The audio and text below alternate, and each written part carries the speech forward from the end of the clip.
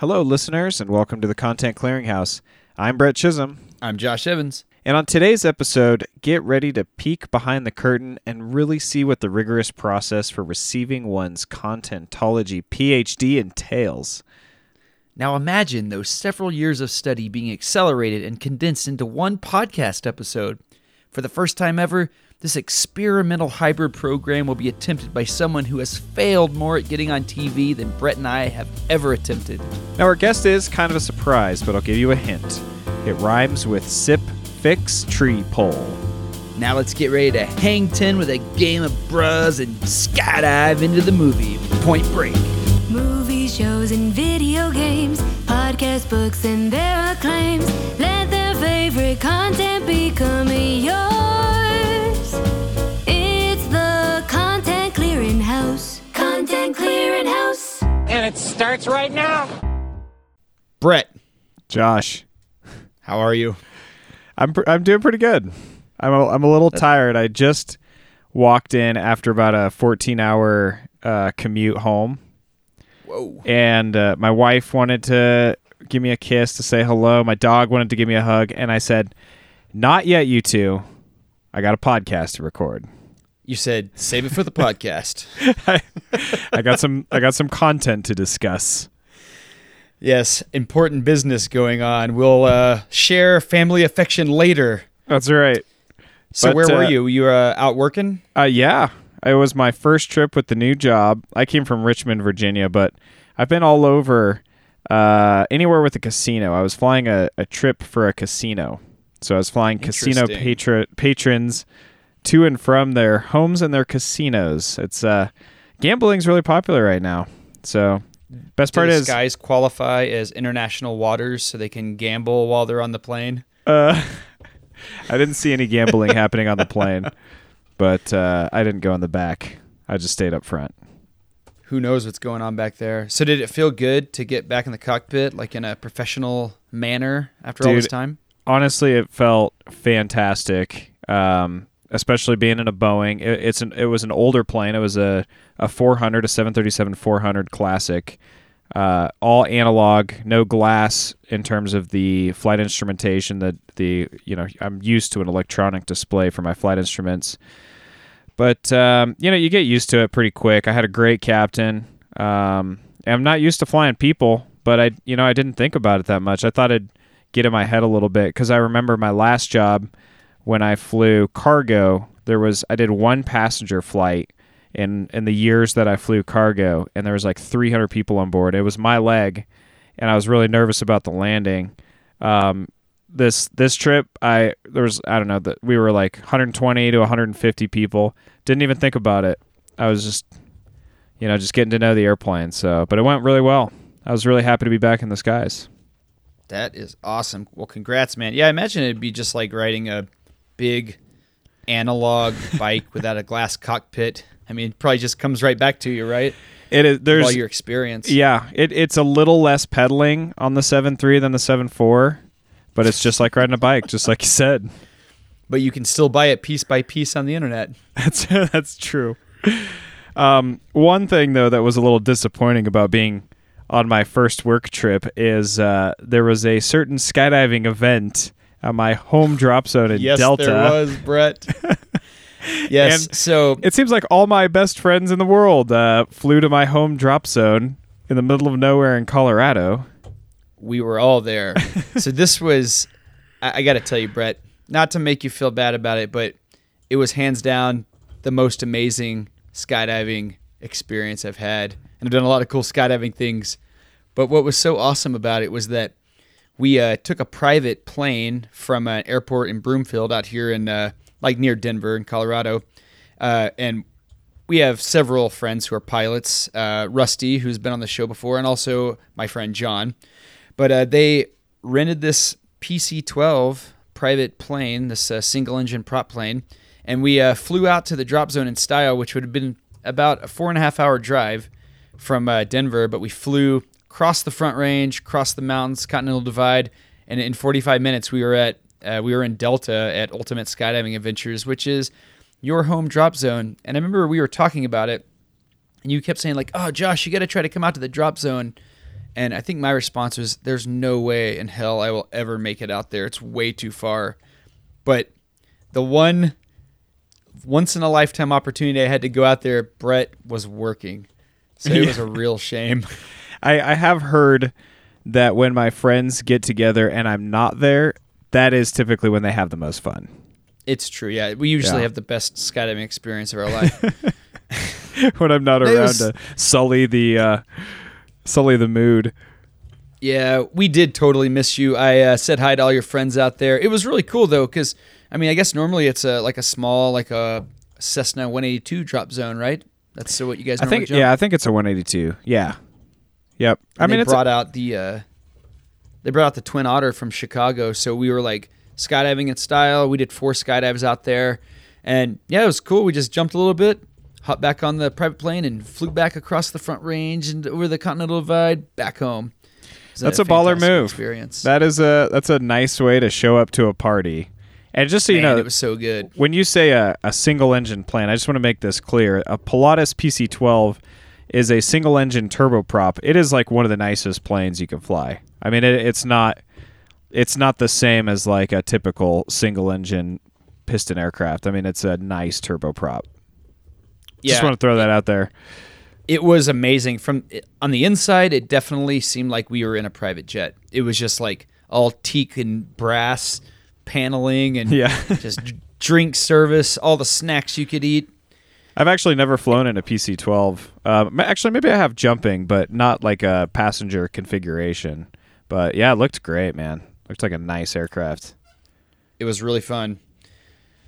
So that was my weekend, and it was great. But today, for the show, we have something very special for all of you as well. So this is episode 50. I am very happy that our show has made it this far. It's been like about a year we've been doing this. And so for our episode 50, we decided to bring on another guest, something that we've only done once before. And our guest today should be well known to anyone who listens to the Content Clearinghouse. He is the preeminent super fan of this show. He is the one and only FlipSixThreeHole. So this is a man following in Kevin Spacey's footsteps, if not for his whole taking advantage of young male actors at parties vibe, then at the very least for being born with the same last name as Spacey's popular House of Cards character. So please welcome our friend, and for a time, I'd say one of my primary inspirations for keeping this show going, because I always knew he was listening, Nick Underwood. Nick, how you doing? Oh, hey guys, great. Long time, first time. Happy to be here. That's what they say. I was just thinking the last name Threehold did not ring a bell, but Underwood, that's right. It's the Underwood. You know, it's actually the first time I've ever been compared to Kevin Spacey. So, thank you for that. Well, you stick around the Content Clearinghouse, it won't be the last, my friend. We're going to get you in some compromising positions. So I'm really excited that you're joining us for our big 5-0, or as I like to call it, we're over the hill now. So it's all downhill from here. That's the good news, or the bad news. So before we get going here, Brett, why don't you tell me how you know Nick? We've known him for quite a long time. You know, that is a good question. I think I just have these vague memories of a crew bar get-together, all of our closest friends, and it was, I believe, out in Minnesota, if I remember correctly. But the memory that really sticks out to me is there was an evening with some stand-up paddle boards and a big fire pit or big fire going, and there was, for some reason, I don't know why, but there was a lot of nudity. There was a lot of naked stand-up paddleboarding happening, and so it's a good way to make a friend. It's a good way to break the ice, is just having everybody remove all their clothes and participate in sports in the middle of the night on a lake. Oh, here's some Kevin Spacey references. Nick, do you have anything that you want to add to that story? Oh, I was just going to say the only thing sticking out about that was the memory. Yeah, it just never faded. So I used to fly drones, FPV, with Nick, and I would go on some ride-alongs with him occasionally, and it's basically like where he's flying and I'm sitting in my goggles, and I'll just put this out there that like, when you're flying FPV, there's really nothing on the line safety-wise except for maybe like crashing into some personal property or something, but I've been on some crazy ride-alongs with Nick where at the end, I took my goggles off and I was just like, oh my God, I can't believe we survived. She's like, very good, but one of the craziest drone pilots I've ever known. So that's one of my fondest memories of hanging out with Nick. I feel like flying a drone would be a little better with no clothes. Oh, yeah, that's the best. Yeah. Yep. So for this show, we decided to do something truly special. We will be testing Nick on all things content to see if he's qualified to become the third official contentologist. This is something that we've been teasing for a little while now. So we are going to be running Nick through the entire 96-month program, the Contentology program, which is very prestigious, all in the course of this one show. And if he passes this rigorous certification process, he will come away with a very prestigious title. Now, this is something that we have to literally go behind Harvard's back to accomplish. So some people in the school's administration might say that we aren't qualified for what we have planned today, but some other people, mainly us, would counter that Contentology, which is a real thing, is actually made up, so we can do anything we want. And why did we pick him for this?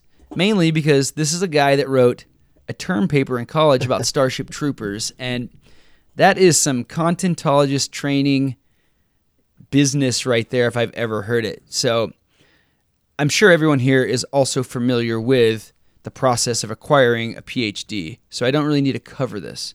But the first thing that we're going to do is we're going to run through Nick's CV, his curriculum vitae, which is essentially a PhD candidate's credentials, which he was kind enough to send to us.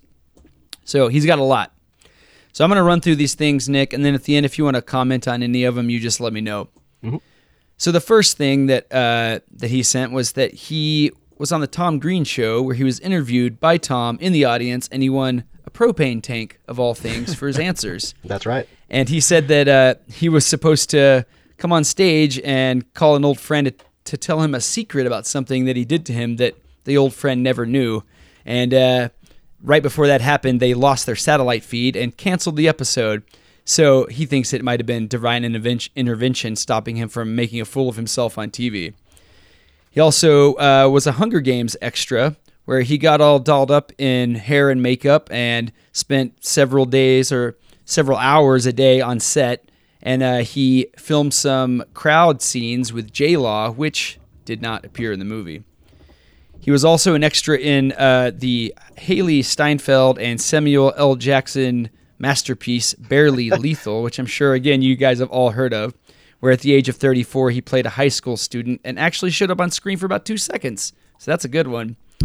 He participated in the 48-hour film project in Atlanta, where he created a comedy short titled Happy Endings, which I do want to hear what that was about because that sounds scandalous, for which he was the producer, the editor, the writer, and the actor, which they did not win. That was a Kevin Spacey project, right? Exactly. Another thing which we mentioned on this show was his appearance on Octane Academy, where he was a contestant on what can only be described as an extremely early aughts fuel TV show about racing cars, and another thing that he did not win. He has 3 years of improv classes in Atlanta, so Nick, you better be funny. And, of course, to round it out, like the most prestigious thing he's ever done was he placed third in a Halo 3 tournament, which I would say speaks for itself. And I can say, Nick, that you have attempted and failed to appear on TV and film several times more than Brett and I combined. Yeah, it's kind of like a passion for me. I don't know what will happen if I actually ever succeed there, but, it's fun trying. Yeah, it's pretty awesome. I didn't know that you had done all that stuff. Yeah, I like to keep it secret. Not my most proud moments in most cases, but it does apply to the current situation of trying to achieve this prestigious degree. Indeed, it does. The good news is talking about things on this show, your secrets are mostly still safe with the two of us. Yes. Don't worry, it's going to blow up one day.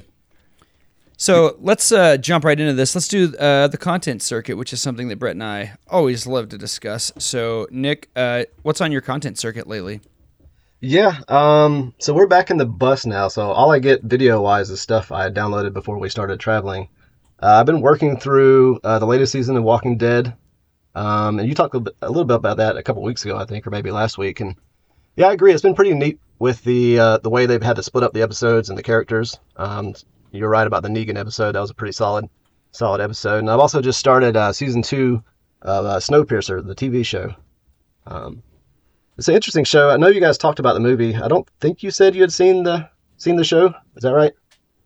Yeah, I have not seen the show yet. Yeah. Yeah, I mean, it's interesting. It's the production level is pretty good, I would say, and it's got some good actors, and there's something weird about it, and I think I finally figured out it's just I think it's PG, maybe PG-13. I think that kind of kills it a little bit. It just feels a little cheesy in places where they could have gone a little more graphic, but it's a pretty neat show. Yeah, because the movie is like extremely graphic and violent, which is like one of the best things about it. Yeah. But I guess like when they take it to TV, they have to make it more of like a mass appeal type of thing. They probably couldn't get Chris Evans to come back for the Snowpiercer TV show. He's a little busy. He's too busy not being in Falcon and the Winter Soldier. Exactly. What about you, Brett? What's on your content circuit right now? Well, I have had a little bit of time to squeeze a little content in there. I watched this YouTube video called Ultron Was Right, and it kind of made me appreciate my least favorite Marvel movie. There's everything in the MCU is just so well thought out, even things that I feel like only the people that make these YouTube videos are going to figure out. But it kind of discusses all the kind of predictions that Ultron was making, and I'm going to link it in the show notes. It's definitely one to check out for any Marvel fan. And speaking of Marvel, Falcon and the Winter Soldier, I'm all caught up on that. And then Anthony Mackie was actually in a movie that I watched on the flight back called Synchronic. Have you guys seen this? It's a Netflix movie. No. Never heard of that. So it's like a synthetic DMT type drug that kids are getting into, and it causes time travel. So if your pineal gland is a little bit older and it's calcified, then you'll kind of see different periods of time depending on where you're standing in your room or outside. But if you're younger, you might actually travel through time and not even come back. It was pretty good. I kind of enjoyed it. Sounds awesome. Yeah. The visual effects were pretty stunning, and I always enjoy seeing Anthony Mackie. But that's about it. I have Money Heist on the list. That's a recommendation from another listener and fan, DV, but I have not gotten around to it, but it is next on the list. So how about you, Josh? Speaking of Falcon and the Winter Soldier, I'm on episode 3, and man, you know what? I would actually love to see a show just about John Walker. Oh, yeah. I think that would be fascinating. Like, Falcon and the Winter Soldier are awesome, but I feel like, we've been very inundated with them in the MCU, but the John Walker character, the new Captain America, it's so fascinating how just like low level discomfort you get when he's on screen. It's a really awesome character. I'm really excited to see where they go with that. But I was going to say, I'm going to dive into it a little bit more, but I sent you a long article about the costume design and just how, once again, the MCU, they really think out every detail and every plan. And his costume design is so well thought out to make him unsettling, even before you know that there's kind of an anti-hero or like some challenging PTSD type vibes with the character. But it is fantastic. Yeah, I really like the way the direction they're going with that, and that kind of seems unlike anything I've seen in the MCU yet before. And it kind of made me think about like what Captain America. It wasn't just about that he had the shield or that he was a symbol. It's like Captain America, his persona went so much further. Just like it went into who Steve Rogers was, and Captain America really wouldn't have been a symbol without Steve Rogers because he was so iconically good. And then it just seems like so misguided and so American government for them to try to shoehorn a new person into that role just to like keep the brand alive. And so I think that's like another really awesome take that they have on that character, that, you know, they're basically forcing a new Captain America on everyone. And it's like the populace doesn't even realize that they don't actually want that. So I think that's really interesting. For sure. How about you, Nick? Have you seen that? Falcon and the Winter Soldier? No, I was going to ask. I haven't started that yet. Does it pick up speed faster than WandaVision? 'Cause everybody kind of had a couple episodes before they really got into WandaVision. I think it does, but I had a very similar reaction where the first episode I was like, oh, this is pretty good. And then now I'm like super into it, and I feel like it's the best thing that has ever come out of Marvel. And I said exactly the same thing with WandaVision. And I will probably say the exact same thing with whatever the next Marvel television series, because I love hyperbole. Nice. It's your favorite. So, Nick, where would you say that your content interests lie? Like, are there any types of content mentioned in our fantastic theme song that you typically gravitate towards? Or are you like a book guy? Are you a movie guy? I would say I'm pretty much all over the place. I'm a generalist, I guess you could say. I mean, I do like my movies. Book-wise, I've done a ton of reading. I don't know what to call it. So I listened to a ton of books over the last, or I have listened to, I don't know, probably a couple hundred books over the last 5 or 6 years. Do you say you read books when you listen to them? How do you say that? Yeah, I think it's pretty much the same thing. Yeah. Audiobook or reading the book is like, I think at my this ears point, do the reading for me. Exactly. Right, I think those things are synonymous. Yeah, so I do that a lot, or I have been. I'm kind of a podcast addict. I don't know if you noticed I'm into podcasts. I listen to just about anything. I really don't have any standards. Low to no standards is a good Super thing. Fan has no standards. No, actually, to tell you the truth, I have had to whittle down my selection drastically, and you guys you're definitely up there on my weekly for sure list. So take that how you will. But yeah, I crush the podcasts. I used to really crush the books. I read them with my ears, and the video games back in the day for sure. Lately, not as much. I got really excited about Cyberpunk 2077. And I got it on my computer, my previous computer, and it was garbage. Not just the gameplay, but the game kind of seemed like it wasn't all it was hyped up to be. I recently got a new computer, and this one kicks ass at the frames per second. Actually plays it really well. Looks beautiful. And I tried another couple hours, but I'm sad to say I was still kind of bored with it pretty quick. It's an amazing open world, huge, crazy setup, very detailed, but it really kind of bored me quickly. Man, that's such a shame. I bought it too, and I never even unwrapped it, so I've never put it in. I don't think I'm ever going to at this point. Yeah, it is a shame. If you keep it in its wrapping, I hear GameStop you can return it to GameStop for a little share of their stock. Here we go again. Well, it sounds like, Nick, you are highly qualified to be a contentologist with that generalist idea of the things that you like to consume. So why don't we take a quick break, and then we'll come back and we will get into some content. Ooh, content. Hello, listeners. Don't hit the skip forward button just yet. This is not an ad. This is a call for you guys and gals to get involved with the show. So we want to hear from you about your favorite pieces of content and why they're the best.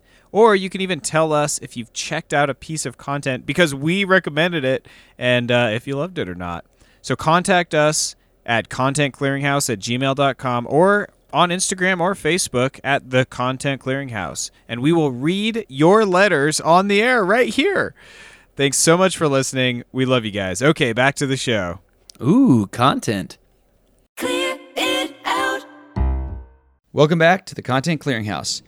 So today, moving into the continuation of this prestigious contentology PhD evaluation, Nick is going to be giving us a dissertation on, I guess this is your favorite piece of content in the entire world, right, Nick? Yeah, and I'll get into that a little bit here in a minute. There was a little discrepancy on that that note there, but I think I've settled in on something that we'll get to around that.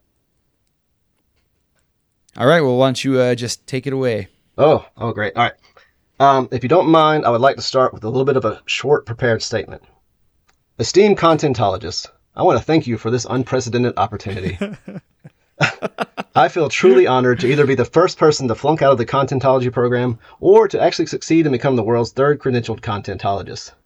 Without you two and what you do on this podcast, I never would have known that contentology, which is a real thing, even existed. And to foreshadow... Nailing it so far. Yeah, it's starting out strong. And to foreshadow a bit, without the piece of content I'm going to discuss today, I likely never would have met you guys and found my ways to this momentous occasion. Without knowing it, I think I've always been working towards this moment, as we kind of covered already. And I hopefully will finally be able to leave my dead-end career as a software engineer behind and devote myself 100% to the field of contentology, which is a real thing. And I will not, I repeat, not let my trio of conversational impediments, mumbling, fumbling words, and having an absolute garbage memory for detail hold me back in this pursuit. With that, I am ready to present and defend my dissertation as the final and first hurdle to my new PhD. So, I will tell you that I don't think being a contentologist pays as much as being a software engineer, but we will see where the year takes us. Okay, well, fingers crossed, fingers crossed. All right, so today I'm going to talk about a piece of content, as you mentioned, near and dear to my heart. It's a movie that will be turning 30 years old on July 12th, if you can believe that. It's a movie that I used to always say was tied for first place in my favorite movies list. But now, after the deep dive of the last couple of weeks, I can confidently say it stands alone as my true number one now. So, coming as no surprise to anyone who knows me, of course, I'm talking about Point Break. I'm assuming you guys are pretty familiar with this film. Yeah, absolutely. You know, you said 30 years, though. Are we not discussing the 2015 film starring Edgar Ramirez and Luke Bracey? Oh, no. Are you telling me I watched the wrong Point Break in preparation for this? I think I might have done the wrong research as well. So, funny you mentioned that. I was trying to talk about this movie to a friend of my fiance who she worked with, who's a bit younger, and I was talking about how great the movie was, and she did reference that movie. She had never heard the original, and it kind of made me feel a little dated, and it really put things into perspective for me, what this sort of a Gen Z group is missing. But you're not the one that's wrong in that story. Yeah. Right, but it's one of the most important jobs of a contentologist is recommending only the best content. So, yes. I hope that you took that as an opportunity to bring the real 45-minute dissertation the real her. Point Break. Like, I need to go. Hold on, I'm not done. Yeah, no, I let her know what was up, but all right, so I doubt the other listeners have not seen Point Break. The original one, not the 2015, I don't know, we'll call it Catastrophe. But just in case. Generous. Yeah. Well, actually, I didn't want to get into it, but real quick, I will say, if it was just an action film that didn't have the name Point Break, it was okay. If they didn't try to make a little homage to it and throw in a couple lines and character names, it would have been maybe acceptable, but I don't know, it was sort of a crime what they did. Anywho. It does have some of the most awesome action scenes I've ever seen on film, but it's just like, I wish they had just taken those and, like you're saying, not wrap them in a movie. Just release the wingsuit thing and release the thing where they skydive into the hole in Mexico and then release the surf thing and be like, okay, we just made a YouTube channel. That would have been much better. Right. And cheaper too. I think they spent $100 million on that movie. Probably for Luke Bracey. He's so dreamy. All right. So, in case anybody didn't know, as the first line of Wikipedia says, Point Break is a 1991 action crime film directed by Catherine Bigelow and written by W. Peter Iliff, starring Patrick Swayze, Keanu Reeves, Lori Petty, and Gary Busey. On the surface, it may appear to be just a lowbrow action flick about bank robbing surfers and the FBI agents trying to catch them. But really, that premise is more of just a vehicle or a fun backdrop to tell the story about a confident, straight-shooting young man who appears to think he has it all figured out, but only to come to find out that maybe the path he's on isn't the right one for him, and just maybe there's some gray area in between the moral bookends of right and wrong.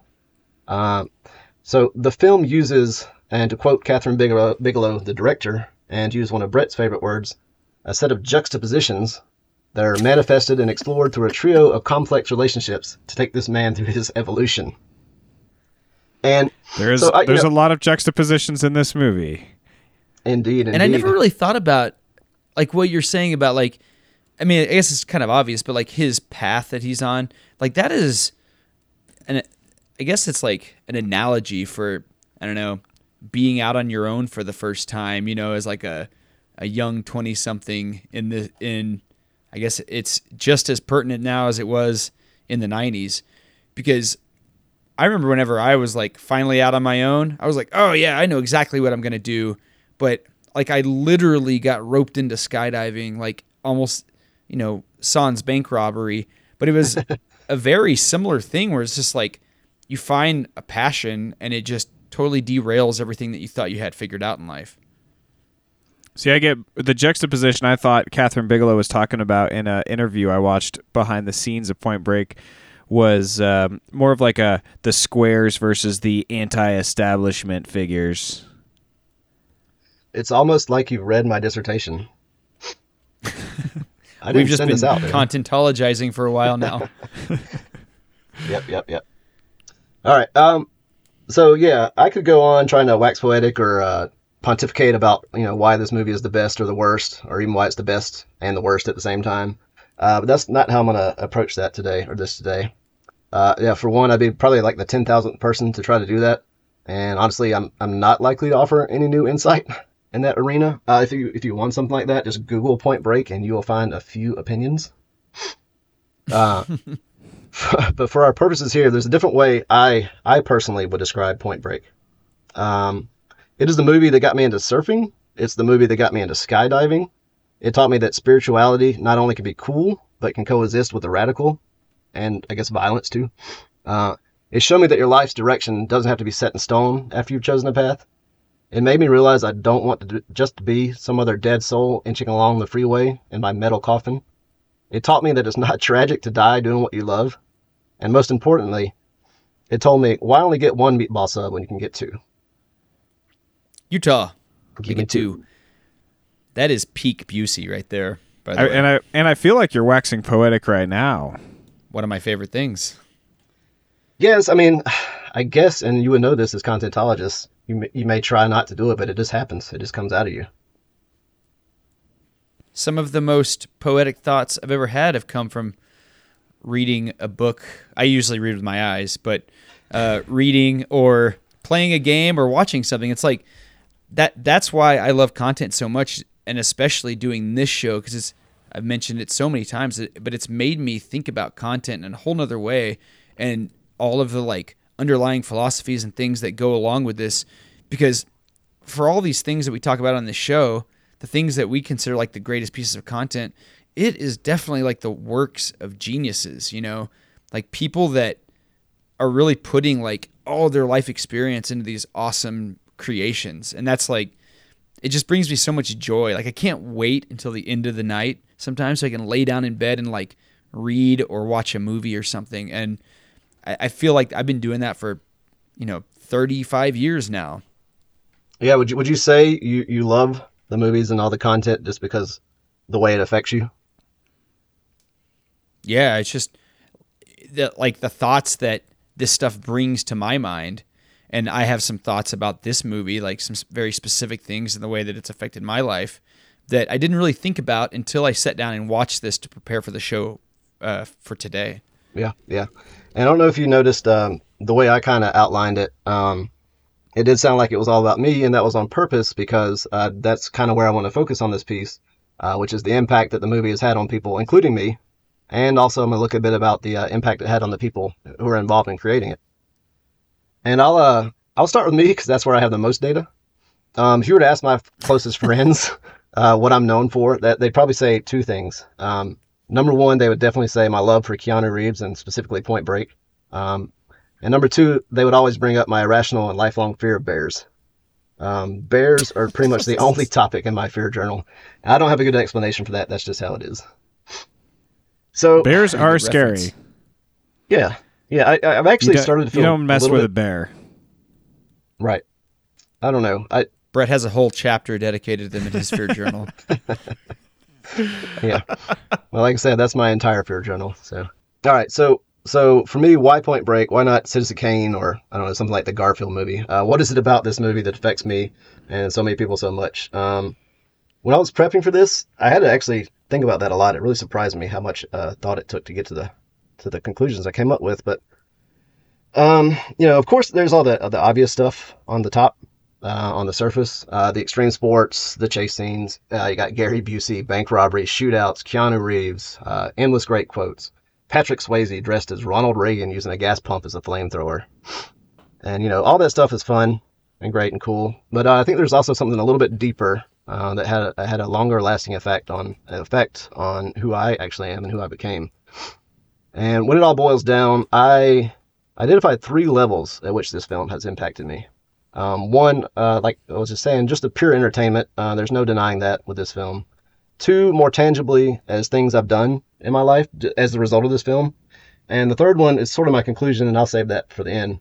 So I think I'll just jump right into some of the more popular parts, and which is like point number 2 for me, the tangible stuff. I'm going to start with some of the extreme sports in the movie, which is kind of really known for. So like I said, it came out in 91. And the 90s was the decade where extreme sports and really that term even started to pick up steam in the culture. And the 90s also happened to be the decade when I was in my formative teenage years. So I was right to whatever it was selling. Point Break was probably the first movie I ever saw that made surfing look cool. And really one of the only, if not the only, mainstream movies to put surfing so front and center. Granted, the surf scenes the edits don't compare to like modern surf videos, but I think it was enough for me. And I've been trying to surf now for a couple decades. I'm still garbage, but I still do try to paddle out every chance I get. And I definitely give Point Break the lion's share of the credit for that. There is an incredible shot though when Bodie lays down in the tube at the beginning, where I didn't remember that until I watched it again recently. But man, that is like one of the coolest surfing shots I think I've ever seen. Because he's just like laid over backwards and he's like got his hair brushing against the wave. It's pretty incredible. Yeah, and I think the style. So a lot of surfing comes down to the style of the person doing it. And I think that scene really encompassed Bodie's style pretty good. Sort of that just laid back, getting in the groove kind of style. So yeah, that was a great shot. You guys do any surfing? I surfed once. I was actually. Can I tell it? Oh, sure. Go for it. Well, I surfed for like a year in California, but Brett came out to visit and I told him like, whatever you do, don't get the surfboard between you and the wave. Uh-huh. And then what happened, Brett? Oh, I thought you were telling it. Okay. So, and keep in mind, it was about 10 years ago. The surfboard flew up into the air and hit me in the face and dislocated my jaw. But my biggest regret about the whole thing was we had this delicious dinner. I was just talking about this with Josh recently. I had this, we went out for dinner. It had all the crab and the shrimp, and it was just this they put it all on the table on one of those like paper tablecloths, and I just couldn't really fully enjoy this fantastic seafood meal because my jaw just hurt for like 3 days until I got a chiropractor to pop it back into place. So yeah, you could say I'm pretty good. Pretty much a Bodie. Oh man, yeah. That sounds brutal. Well, yeah, like I said, it's been a half-lifelong thing for me, trying to get out there and actually learn to surf, and it's tough, man. I'll tell you. There is another connection I've had to the surfing in this movie, though. Sort of a non-intentional pilgrimage, but I've hit all 3 spots related to the last scene in the movie. So I've been to Bells Beach, actually in Australia, where the last scene was set, where Bodie paddles out. I've been to Waimea in Hawaii, where they filmed the waves for that scene when it was actually breaking. They actually got pretty lucky getting those waves because it doesn't break like that very often out there. And I've actually surfed once every 50 years. Right. And I've actually surfed at the Indian Beach in Oregon, where they actually filmed the beach parts with Bodhi and Utah. So that was Oh man, that's awesome. sort of like a special thing for me. Anyway, so Point Break was also definitely the first movie, maybe the only I saw that introduced skydiving more as a sport and not just some like crazy chase scene, though it does have one of probably the craziest skydiving chase scenes at all. I have a feeling you guys might identify with this a little bit more. I want to say you've talked about skydiving before on the show. We brought it up once or twice. This episode. Catch up today. Right. Yeah, you know what? I remember hearing that a skydiving lot. brought us all together, really. Indeed it did. But I remember hearing that so many times when I started skydiving that like Point Break was like a number one inspiration. Like, oh yeah, I'm here because I saw Point Break. But I don't remember it having that influence on me until after I started skydiving. Like, actually, I don't even know if I saw this movie whenever I was young. I might have seen it for the first time after I started skydiving. So I might not be one of the people that was inspired to go skydive specifically by this film. All right, so yeah, we'll switch gears now and talk a little bit about the bank robberies, shootouts, and chase scenes. And this is just the pure entertainment stuff. These are all common tropes that all action movies have. But in each case, Point Break has some standout moments.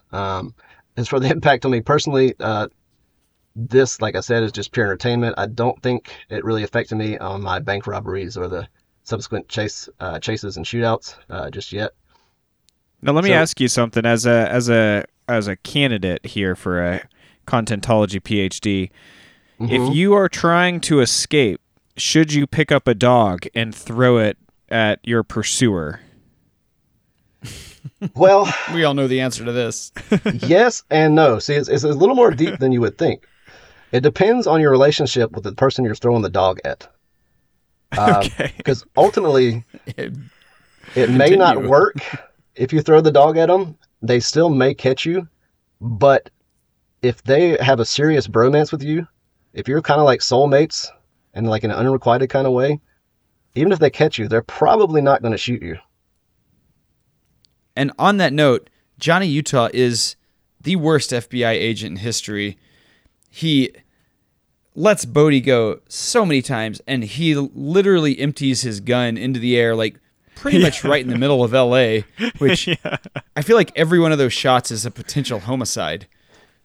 Yeah, I actually have a couple notes about that. I was thinking that was pretty reckless for an FBI agent. But, like we were saying, it's complicated between those two. A lot of people like to, call it one of the greatest love stories of all time. And they're always referring to Keanu and, Utah and Bodhi. I just now realized there's probably a whole slew of fan fiction online that I don't want to read. It's called shipping. Yeah, I didn't actually come across any of that in my research, so maybe it's buried pretty deep in there, hopefully. We'll find some links to share in the show notes. Don't worry, everyone. You're not spending you're not going to the right places on the internet, that's for sure. So how do you feel about the action scenes then in the film? Like, do you feel...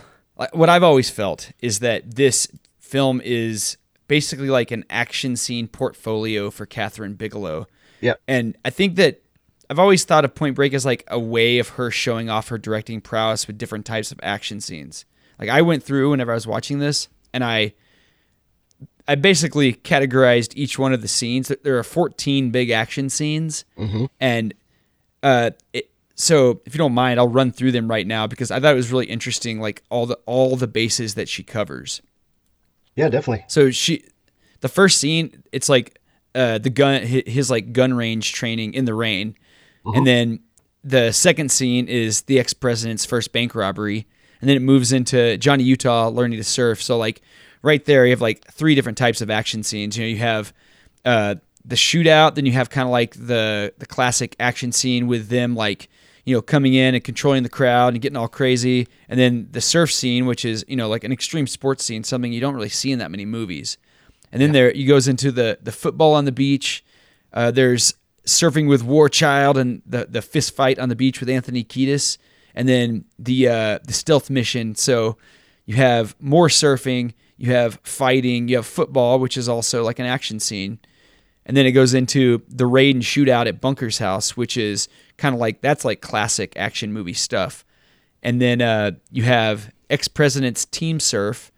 It goes into the evolving foot chase after the robbery, the car chase where the hubcap comes off the car, the burning car with the flamethrower, and then Bodie on fire. And then he's like, he ends up getting away, Utah firing into the air, worst FBI agent ever.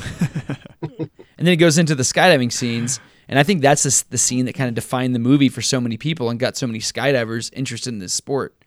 Then you got another bank robbery, the airport shootout, the rigless jump, which is such an incredible skydiving stunt. And then finally there's the fight with Bodie on the beach at the end in the rain. And the movie is kind of bookended by shots in the rain. And filming in the rain is always like a choice. It's the one that like complicates everything. And I think that was Bigelow like really showing off that like I can cover all bases, and also I can do these scenes in the rain where we have to deal with not just like the technical aspect of it, but also like all the hair and makeup that goes along with that. And that is, I think it's just one of the greatest action portfolios ever. No, absolutely. I mean, if there's one thing you could say that you really could say that you couldn't have complaints about this film, it's the cinematography. Bigelow and her cinematographer really kind of pushed the envelope on a lot of things, especially the foot chase scene. That was something new. They had to come up with a little bit of a new camera technology to make that work. And same with the skydiving scenes. They had a whole rig built on the ground to have the entire team to seem like they're skydiving side by side with a big fan under them. So, yeah, absolutely. The whole cast and everybody gave a ton of credit to Catherine for really pushing through and coming up with some unique stuff for this movie. And yeah, absolutely a huge portfolio of just awesome different scenes and all kinds of action. Now, is she married to James Cameron? Yeah. So she was. Okay. Yeah, this was her probably third or fourth movie. The story goes that Cameron actually helped her find this movie after, I think it was like Blue Steel or something like that. She had another sort of a more avant-garde movie. In fact, so this movie did pretty well in the theaters. Did $84 million on a $24 million budget, somewhere around that number. So I mean, it did decent. It wasn't like a blockbuster or anything, and it was actually her second best box office, just behind Zero Dark 30, which is way more recent. The critics didn't really like Point Break now or back then, and it's a total cult classic. Like, it has cult classic written all over it. Yeah, and they also thought it was a departure from where her previous movies were a little bit more avant-garde, slightly different styling, nothing as mainstreamy, kind of actiony, masculine as this one. I mean, I love the take that you have on this, because as I think about this movie, I'm trying to look into my own experience, my own life experience, and I'm trying to figure out if there's ever been a piece of content that has literally encouraged me or inspired me to get involved in not just one action sport, but two action sports. And I don't think there is. Like, I know a lot of pilots became interested in flying because of movies like Top Gun. And I was the same way as Josh was with Point Break. I did not see the movie. I did not know about the movie until after I had started skydiving. I think I was just a little bit young and, interested in some other types of entertainment at the time. But skydiving brought me to Point Break, and I, of course, realized how it could have had that impact on people. But I just don't think there's any better endorsement than you learning to surf and skydive because of a piece of content. That is the ultimate endorsement. It truly is. Right. And I think that this movie, watching it now, it gave me a sense that it's like it hasn't really been recaptured since I started skydiving. Like, when I first started jumping, I remember thinking like anything was possible. Like, I could go anywhere I wanted in the sport, even though it was like officially awful at the beginning. And but like, as I've gotten better at jumping, you start to see where the edges are in a sport, like as you get better at anything. And in the beginning, I couldn't see any of those edges. And it just gave me that sense of like infinite possibility. And, you know, kind of the sense that not everything had been discovered yet. And that's what this movie made me feel like. Like Utah's journey, you know, he's starting off where he has no idea where this is going to take him. You know, he starts off as essentially just doing this for the job, but he gets totally roped into it, and he clearly does not have a life plan. So I just thought it was really interesting the way that, you know, me sitting in my house, you know, like in my 40s, it really gave me that sense watching Point Break, just like this magical world where you could go anywhere you wanted to and do anything you wanted to with, you know, the potential within yourself. And I remember feeling that, like sitting on the couch at the drop zone where I drove up at, 10 o'clock at night and just slept in the lobby because I was like, I'm going to go skydiving in the morning. And those are the kind of things that you just don't really get whenever you're deep into any kind of activity. And it's just crazy that Point Break makes me feel those same sensations. Yeah, and you're probably not alone, and I'm probably not alone being someone who picked up both sports just because of that movie. It has a special way of kind of communicating those feelings from those scenes. So I'd be remiss if we didn't cover some of the actors in this movie a little bit. They are a big part of it. And you can't really talk about Point Break without talking about Mr. Keanu Reeves, aka Cool Breeze over the mountain. Now, is that what that means? Yeah, that's literally his. It's Hawaiian. His name is Hawaiian, and you actually pronounce it slightly differently. I've tried to master how to pronounce it. I'm not even going to try here. It's not Keanu. It's close to that, but it's there's emphasis on a different syllable. Anyway,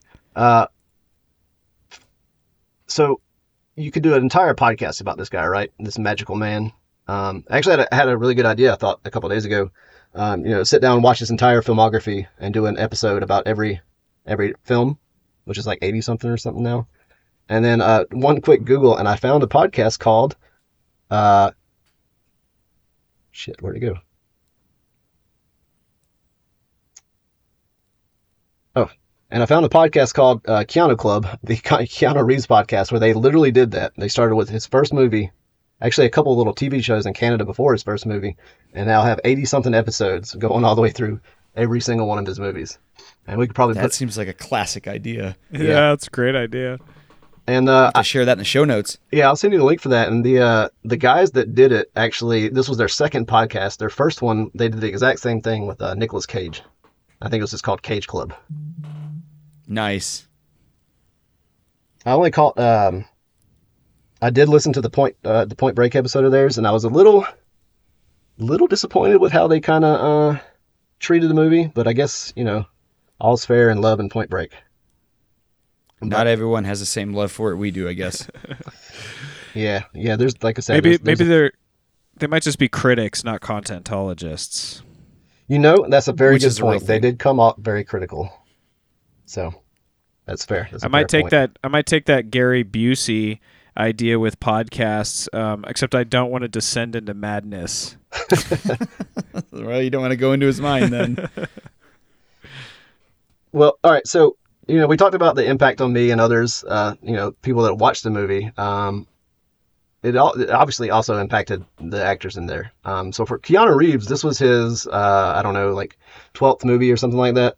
He had a couple leading roles before Point Break, but this is really the one that puts him on the map. This is sort of his breakout movie. This is the one where he's, establishes himself as a serious actor, which some people may debate, but definitely as an action star. And it's not until Johnny Mnemonic, a few years later, that he gets established as a sci-fi guy as well. And fun fact, Johnny Mnemonic is actually probably my favorite Keanu Reeves movie, even though Point Break is probably my favorite movie of all time. Do the math on that. It's just, I'm a huge sort of cyberpunk fan, and that's a fantastic cyberpunk movie if you've never seen that. Anyway, that's one that slipped through my fingers. I guess I need to go back and watch that one. Oh man, it's got quite a cast too. You got obviously you got Keanu. You have Dina Meyer, Ice-T, Henry Rollins. Who else? Dolph Lundgren.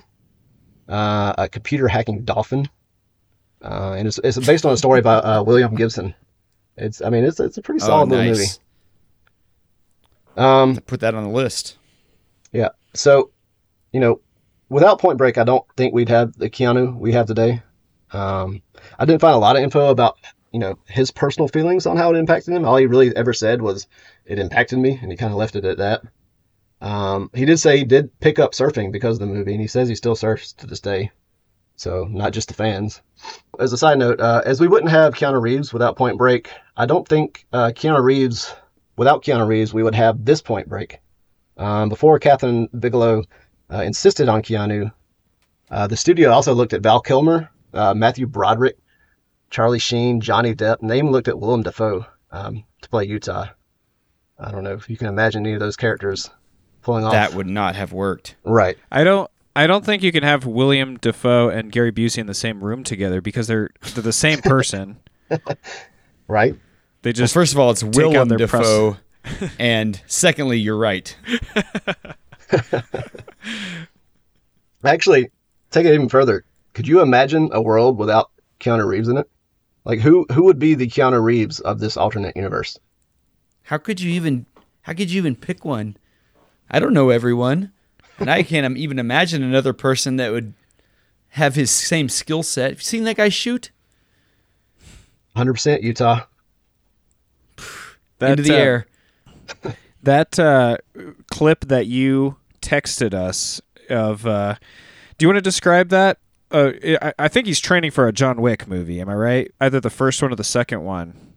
Yeah, it's just him. I think it's an old clip. It made the rounds a while back. It's him with Halle Berry, and they're out there doing, I guess, a training session. I have a friend that does this kind of shooting competitively, and I can't remember exactly what they call it. Some kind of tactical, fully auto target, but you got to move and shoot. It is incredibly impressive if you know anything about firearms, or just being awesome and looking badass. But the guy truly is, like, he's turning into the action star that he plays on TV or in movies. He's a special man, that Keanu. All right, so Wind over the mountain. Cool breeze over the mountain. All right, so opposite Keanu, we have Patrick Swayze as Bodhi. And so at this point in Patrick Swayze's career, he's already firmly established as a serious actor, a top-notch serious actor, and an action star. Keanu actually credits Swayze for helping him push through some of the action scenes and really push him even harder. And Swayze was actually in Keanu's first film, Youngbloods, which was a Canadian hockey film, which I guess is a little redundant. So Swayze said Bodhi was the only character in the film that really interested him, and the rest of the cast and the crew said that Swayze really was the real-life Bodhi. Though ultimately it didn't have the same I don't know impact. if that sounds like an endorsement, though. Without all the murder and bank robbery? I assume they were talking about the sort of the spiritual side, the sort of the soul surfer kind of part. I don't know, maybe... See, I am curious to get your thoughts on the spirituality of the character of Bodhi. Is that somewhere you want to go? Because he just seems so... I don't know, the name Bodhisattva, the surfing as the source. You see that drive, you see that love of his friends and family, but then you start to see the cracks, I feel like, through the movie. I mean, do you feel the same way, that it kind of ends up being almost like an act or a farce or just skin deep spirituality? Yeah, I mean, I think it's a lot of it's built in for the whole juxtaposition. The difference between straight-laced Mr. Square Johnny Utah versus the spiritual guy, and then they start exploring the boundaries between good and bad, and I think maybe they're showing you both extremes. You could have Johnny Utah being the extreme, super tight, straight-laced FBI agent, gonna save the world, do everything right, takes the chicken off skin, man. And then you have Bodhi, who at first he's introduced pretty chill. He's just this cool surfer guy, but they take him to the extreme as well as being sort of this anti-system, anti-establishment guy, which I think his spirituality is just a part of it. Yeah, so that's I think he definitely sees himself as kind of like the inadvertent savior of all, like you said, like the people in the coffins on the highway. Like, you know, he kind of pictures himself as like an idol to everyone, even though that's not really like the way the world looks at him. right. So in this film, Swayze, so like all the actors had to learn to surf. All the main characters, you had Lori Petty, Keanu Reeves, and Swayze. They were all surfing. Swayze actually broke 4 ribs, so he didn't just like get a job, but he broke 4 ribs doing the surfing for this movie. Oh man! But he was the only one that went whole hog on skydiving. He actually got really into it during the filming of this. He did 30 or so jumps, just in it's like, you know, outside the movie, not filming for the movie. During the filming of it, he would try to get everybody he could in his surf gang to go jumping with him, and it eventually got to the point where the studio had to tell him to shut that shit down for their insurance. Oh man! And he made a deal with them so that he could. So you remember the scene where he, I guess it's the last scene when Johnny has to chase him out, and he jumps out and he does the nice pirouette and the little moves through the air. That scene's actually he talked him into at least letting him do that scene for the movie, and he kept up with it after the movie. He ended up doing 55 jumps, is what I read, before sadly, you know, he had pancreatic cancer and died way too early. But he never. That's it. Only 55 jumps, because man, he like nails that freestyle exit in the movie. Yeah, I mean, it's pretty incredible. If you ever hear him talk about it, and we could probably find a link for that. I mean, he was really into it. Speaking of the spiritual, I mean, the way he described it he described it as a super spiritual thing for him. And I don't think it really is. I remember feeling that way in the beginning too. Just feel like you're like stepping into another world. It's like very transcendent feeling going skydiving. And and I talked about like finding the edges of the sport. I feel like that's part of it that's kind of been lost, you know, as I've skydived for, 20 years now. You know, it's become more of like a mechanical action. You know, it's like just having techniques and applying them and accomplishing goals.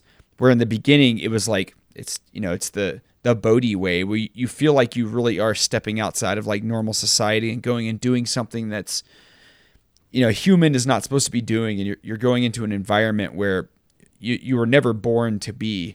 And I think that's part of like his entire philosophy, like with the waves and everything, and the way that he just approaches like, oh yeah, we're gonna rob banks so we can facilitate our endless summer. And those are all kind of like, I guess those are like bastardizations of his worldview, because he wants to continue doing these things that are, the ultimate human experience. And the only way that he can find to do that is by, breaking the laws of man. And so, yeah, he is an ultimate juxtaposition. He, outside of the bank robbery, he is basically like a great dude. He's spiritual, and he values like the sanctity of his existence, but he realizes that it's worth pushing it to the extreme. But unfortunately, he's just willing to kill people to get there. Only at the end. He wasn't. I don't think his guns were loaded at the beginning, right? Or maybe I'm just thinking of because he unloaded Johnny Utah's gun. I always kind of imagined his first bank robberies at the former part of the movie as just empty threats. He just had unloaded guns with him. Well, that's what they say, right? They come in there, guns blazing, figuratively, yelling and screaming, taking control of the situation, and they describe it, as peace through superior firepower. So they don't actually have to use their guns if they just make it really seem like they're gonna. Well, all right. So we had Keanu, we had Patrick Swayze. Is there another big name in this movie you think that's worth talking about? Well, I don't think Peak Busey. Yes, our friend, the great Gary Busey. So a lot of people like to shit on Keanu's acting, and to those people I say, what's your problem, man? And a lot of people also, respect his craft. And for Gary Busey, there seems to be an almost unanimous consensus that he is just a nut job. And to those people I say, meh. I actually think Well his said. character. Yes, I actually think his character in Point Break was played perfectly. Just like we were talking about with Keanu, I can't imagine someone else casting that role. Yeah, he's great in this movie. And I'm not. I super, could imagine Willem Dafoe casting this role. Or his brother William. Yeah, I'm not super familiar with Gary's full filmography. I missed a lot of the recent stuff. I know with his reality show, and I think he was on The Apprentice or something like that. But last year I did come across his autobiography, and on a whim I picked it up and read it on the Bet beach. that's a gem. Yeah, well, let me tell you, the title of the book is Buseyisms: Gary Busey's Basic Instructions Before Leaving Earth. And if you ever heard Oh my God. Basic Instructions Before Leaving Earth, that's because it's an acronym for Bible. Wow. It's a pretty easy read. I'm not going to diss sort of his. I'm sure he had a ghostwriter, but even still, it almost came off as like a teenager or something wrote it. But every chapter had a title with an acronym in it, or he calls them the Buseyisms. Most were Oh no. most were a stretch. Here's a few examples. Miracle, moving into rapturous, angelic, cosmic loving energy. That was a chapter title. Patience, projecting, accepting thoughts in every new challenging experience. And fart, feeling a rectal transmission. Wow. We love reverse engineered acronyms, or as I recently heard them called backronyms. Hey-o. It's like one of our friend group's favorite things. Yeah, Jokes aside, it's like Gary Busey wrote this book just for us. I was going to say, jokes aside, he's actually a pretty interesting dude. He does have a pretty solid and deep career, which I would have never known if I hadn't gone through that book. When he was younger, he actually played Buddy Holly in the Buddy Holly story, and I watched that. He did a really good job. He actually got an Academy Award nomination for Best Actor in that movie. But there's one fact that I picked up that probably explains a lot of what we think we know about Gary, or explains a lot about what we think we know about him these days. It was on December 4th, 1988. Busey was severely injured in a motorcycle accident in which he was not wearing a helmet. His skull was fractured and he suffered permanent brain damage. And according to him, he actually died. And this was 2 years before he filmed Point Break. So, to all rights, he probably shouldn't have acted again. But the way he kind of laid out in the book, he took his rehab real serious. And Point Break was actually his comeback. So, for Reeves, we have Point Break as sort of his breakout. For Swayze, we get to see him kind of play himself, minus the murders in his prime. And for Busey, we get to see this great comeback. That's interesting. I didn't know that happened before Point Break because I heard that he was pretty much never the same person afterwards. And I always assumed that happened after this because, I mean, like I said, I really consider this movie to be peak Busey. Yeah. I think it's just like the best role I've ever seen him in. I haven't seen Buddy Holly, but he does not seem like an insane person per se in the film, other than, the kind of crazy acting he's doing. But he doesn't seem like he's broken in the brain at this point. Yeah, it's kind of weird because, you definitely see him fall off over the years afterwards. And I don't reading the book, I don't really know what to attribute that to. He did have he did OD a few years later, and almost die again. And that may have been the start of, the real downfall. I'm not really sure. It might have been all that time he spent thinking up backronyms, pushed him off the deep end. That's like a alternative to a fear journal. Yes. A Buseyism journal. All right, so we have the main actors. We talked about the extreme sports. We talked about the great action. There's just a couple more key players in the movie, and we've already talked about Catherine Bigelow a little bit. So the only person we haven't really talked about who was heavily involved in the making of this movie is the writer, a guy named W. Peter Iliff. When he wrote this movie, he was actually a waiter at the time, and he made a whopping $6,000 for this script. Oh no, that's a crime. Yeah, it said it took him three drafts over months to get to the point where it was filmed. And I kind of looked into his history, and prior to Point Break, the only thing he had written, at least I could find, before it was a movie called Prayer of the Roller Boys. And boy, I found a YouTube link for this movie. I'll share it with you guys. I had to watch it, and that was something. This was, I guess, a couple of years before Point Break. It starred Corey Haim, before the drugs kind of totally ruined him. And it's about a super young and white and honestly somewhat racist rollerblading drug cartel and this strange dystopian future. It's a documentary, right? Yeah, no, it's a true story. It's actually the life of Corey Haim. He plays himself kind of like Eminem. But I'll have to send that one along to you because that one, it may be, not high on the list of things you got to watch, but if you can find a minute to squeeze that one in, that's a little gem there.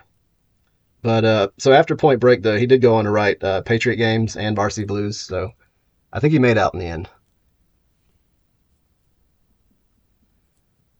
All right, so we've established that Point Break gets top marks on its action components, but a lot of movies have great action.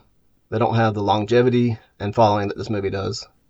We've shown that, statistically speaking, at least half of the world's surfers and skydivers got started because of this movie. Don't quote me on that. But there's also a ton of surf and skydiving content that is much higher caliber than we see in Point Break. Maybe those 2 points are enough to explain why the average Joe still might casually watch the movie when flipping through the channels on an idle Saturday afternoon. But how do you explain many superfans like me who intentionally come back to this movie over and over again, the ones who use lines for this movie way more than they probably should in everyday dialogue?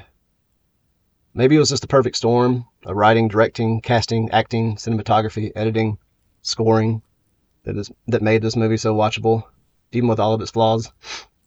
But I really don't think that's it. I've been rattling this around in my brain meats for a couple weeks now.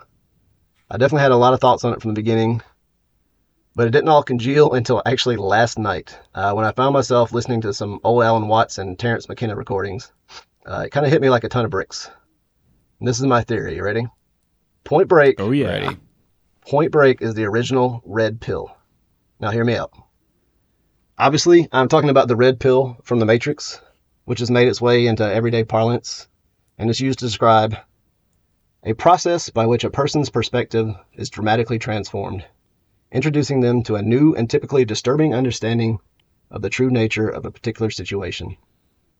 So, watching Johnny Utah and his world being juxtaposed against and then transformed by Bodhi is the process by which a certain demographic, perhaps only white males born around 1980 growing up suffocated by suburban privilege, come to find out that everything they've been told by society about what they are supposed to do, who they are supposed to be, and how they are supposed to live is total bullshit.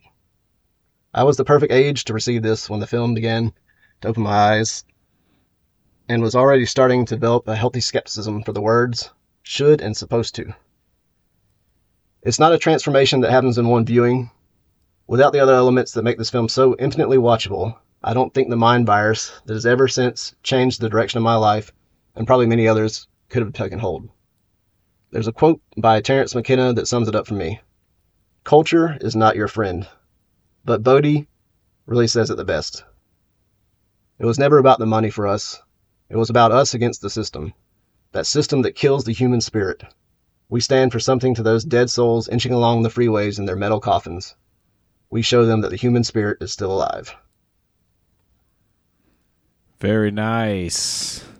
That is one of the specific quotes I wrote down because it's so good. And I got to tell you, that realization at the end, that is exactly what being a contentologist is all about. It's about finding things like that in a movie that give you like a radical shift in perspective. And I completely agree with you. I'm glad we actually put this recording off a day so you could have that realization before we came to the show. I hope your brain meats don't congeal too much, because you do want them a little plasticity. You're going to need those brain meats, right? Yeah, exactly. For what we have coming up. Well, so I think that your dissertation was fantastic. Brett, what do you think? I'm giving it a thumbs up. I give it 2 thumbs up. All right, perfect. So 3 thumbs up between the two of us. I didn't realize the scale we were working on, but all right.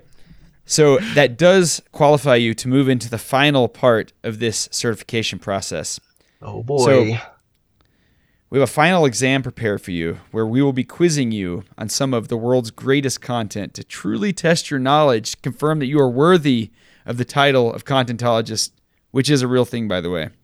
It is a real thing. Will you be a contentologist or will you be a meat waffle? We're going to find out right now. So, Nick, are you ready? I am ready. But based on my track record of failings, I'm just going to cross my fingers. Well, we're not trying to get on TV here, buddy, so I think you might have a shot. All right, so, number 1. From what college did Josh and Brett earn their contentology degrees, which are real things? Oh, the one and the only Harvard. You got it. Ding, ding, ding. That's you're sitting at 100% right now. All right, Feeling Brett, you ready for the next question? Here we go. Who is the Content Clearinghouse's most mentioned man? You know, I was going to save this for the very last thing I said, but I'll go ahead and say it now. Noah Harari. That is correct. Nailed it. Boom. Still 100%. All right, third question. This is getting a little esoteric, but what subject has graced the off-top section of the Content Clearinghouse more than any other? And in case you haven't figured it out, yes, every one of these questions is about the world's greatest content, this podcast. Skydiving? Oh, it's so close. It's just a little bit higher than skydiving. It's like the surfing of pavement, if you will. Oh my God, I feel so stupid now. I almost bought one of these yesterday, the one wheel. One wheel is an acceptable answer. Also, space, and I guess we could let skydiving in there too. Wait, all right, space? we're going to give it to you. 3 thumbs up so far. Well, yeah, we've talked about a lot of space in the off-top. So I would have All right. thought it was one wheeling. I guess my contentology degree might be on the line now. But you know what, Nick? If you It's get always a on one, the line. if you get a one wheel, then you'll understand it's all you'll think about. Exactly. All right, Brett. Okay, so who is the obscure character Josh was trying so hard to make the show's next most mentioned person? This is a tough one, but the name and the title are required. I'll give you a hint. It's from the America's Next Top Model episode. Oh, guys, I'm gonna have to lean on remind you of my absolute garbage memory for detail and say I just don't know this one. We made this one very hard and obscure. Go for it, Josh. It's Kelly Cutrone, PR maven. Come on. Oh, Everyone man. knows her. I don't even All think right. I could say that name after hearing you just say it. Final question. Please sing the Content Clearinghouse's theme Oh, my song. God. Let's see. Movies, books, and video games. Something. Aeroplanes. Perfect. And it starts Don't right worry. I now. always skip the theme song whenever I listen to a show, too. That's close enough. I say we have the next contentologist on our hands. What do you think, Josh? It's official. Oh, my Three God, you thumbs guys. I You- can't believe it. Did it. I just want to thank Keanu for getting me to this point in my life. And it all goes really to you guys. Like I said, I wouldn't have known contentology, which is a real thing, even existed if it weren't for you two. I can't Well, believe Brett it. invented it. There's finally a point to all of your skydiving and surfing. I knew it was heading It all somewhere. led up to this, and not a moment was wasted. Well, thanks for joining us on the show, Nick. This was really awesome. Thanks for listening to the show for so long. Also, thanks everyone out there in podcast land for also listening to the show. We love you guys. You can follow us on Facebook or Instagram at The Content Clearinghouse. You can email us at contentclearinghouse@gmail.com. We also have a Discord channel, which we have a new member, Drano23, which I've been speaking to this week, which is awesome. So welcome to the Discord, Drano23. Please join us next week. Hopefully we're going to be pushing this show into another 50 episodes and then maybe even 50 more. I mean, we'll go as high as numbers go. So thanks, everyone. We love you. We'll be back next week. Just for the record, it's movie, shows, video games, podcasts, books, and their acclaims. You were close. I like airplanes, though. We should add One Wheels and airplanes in there somehow. That was good. So what were you telling us? What were you going to tell us? Oh, yeah, I had a couple extra notes just in case I needed to add a few things to it. And there was something else that kind of occurred to me, another theory that popped in my head a couple days ago.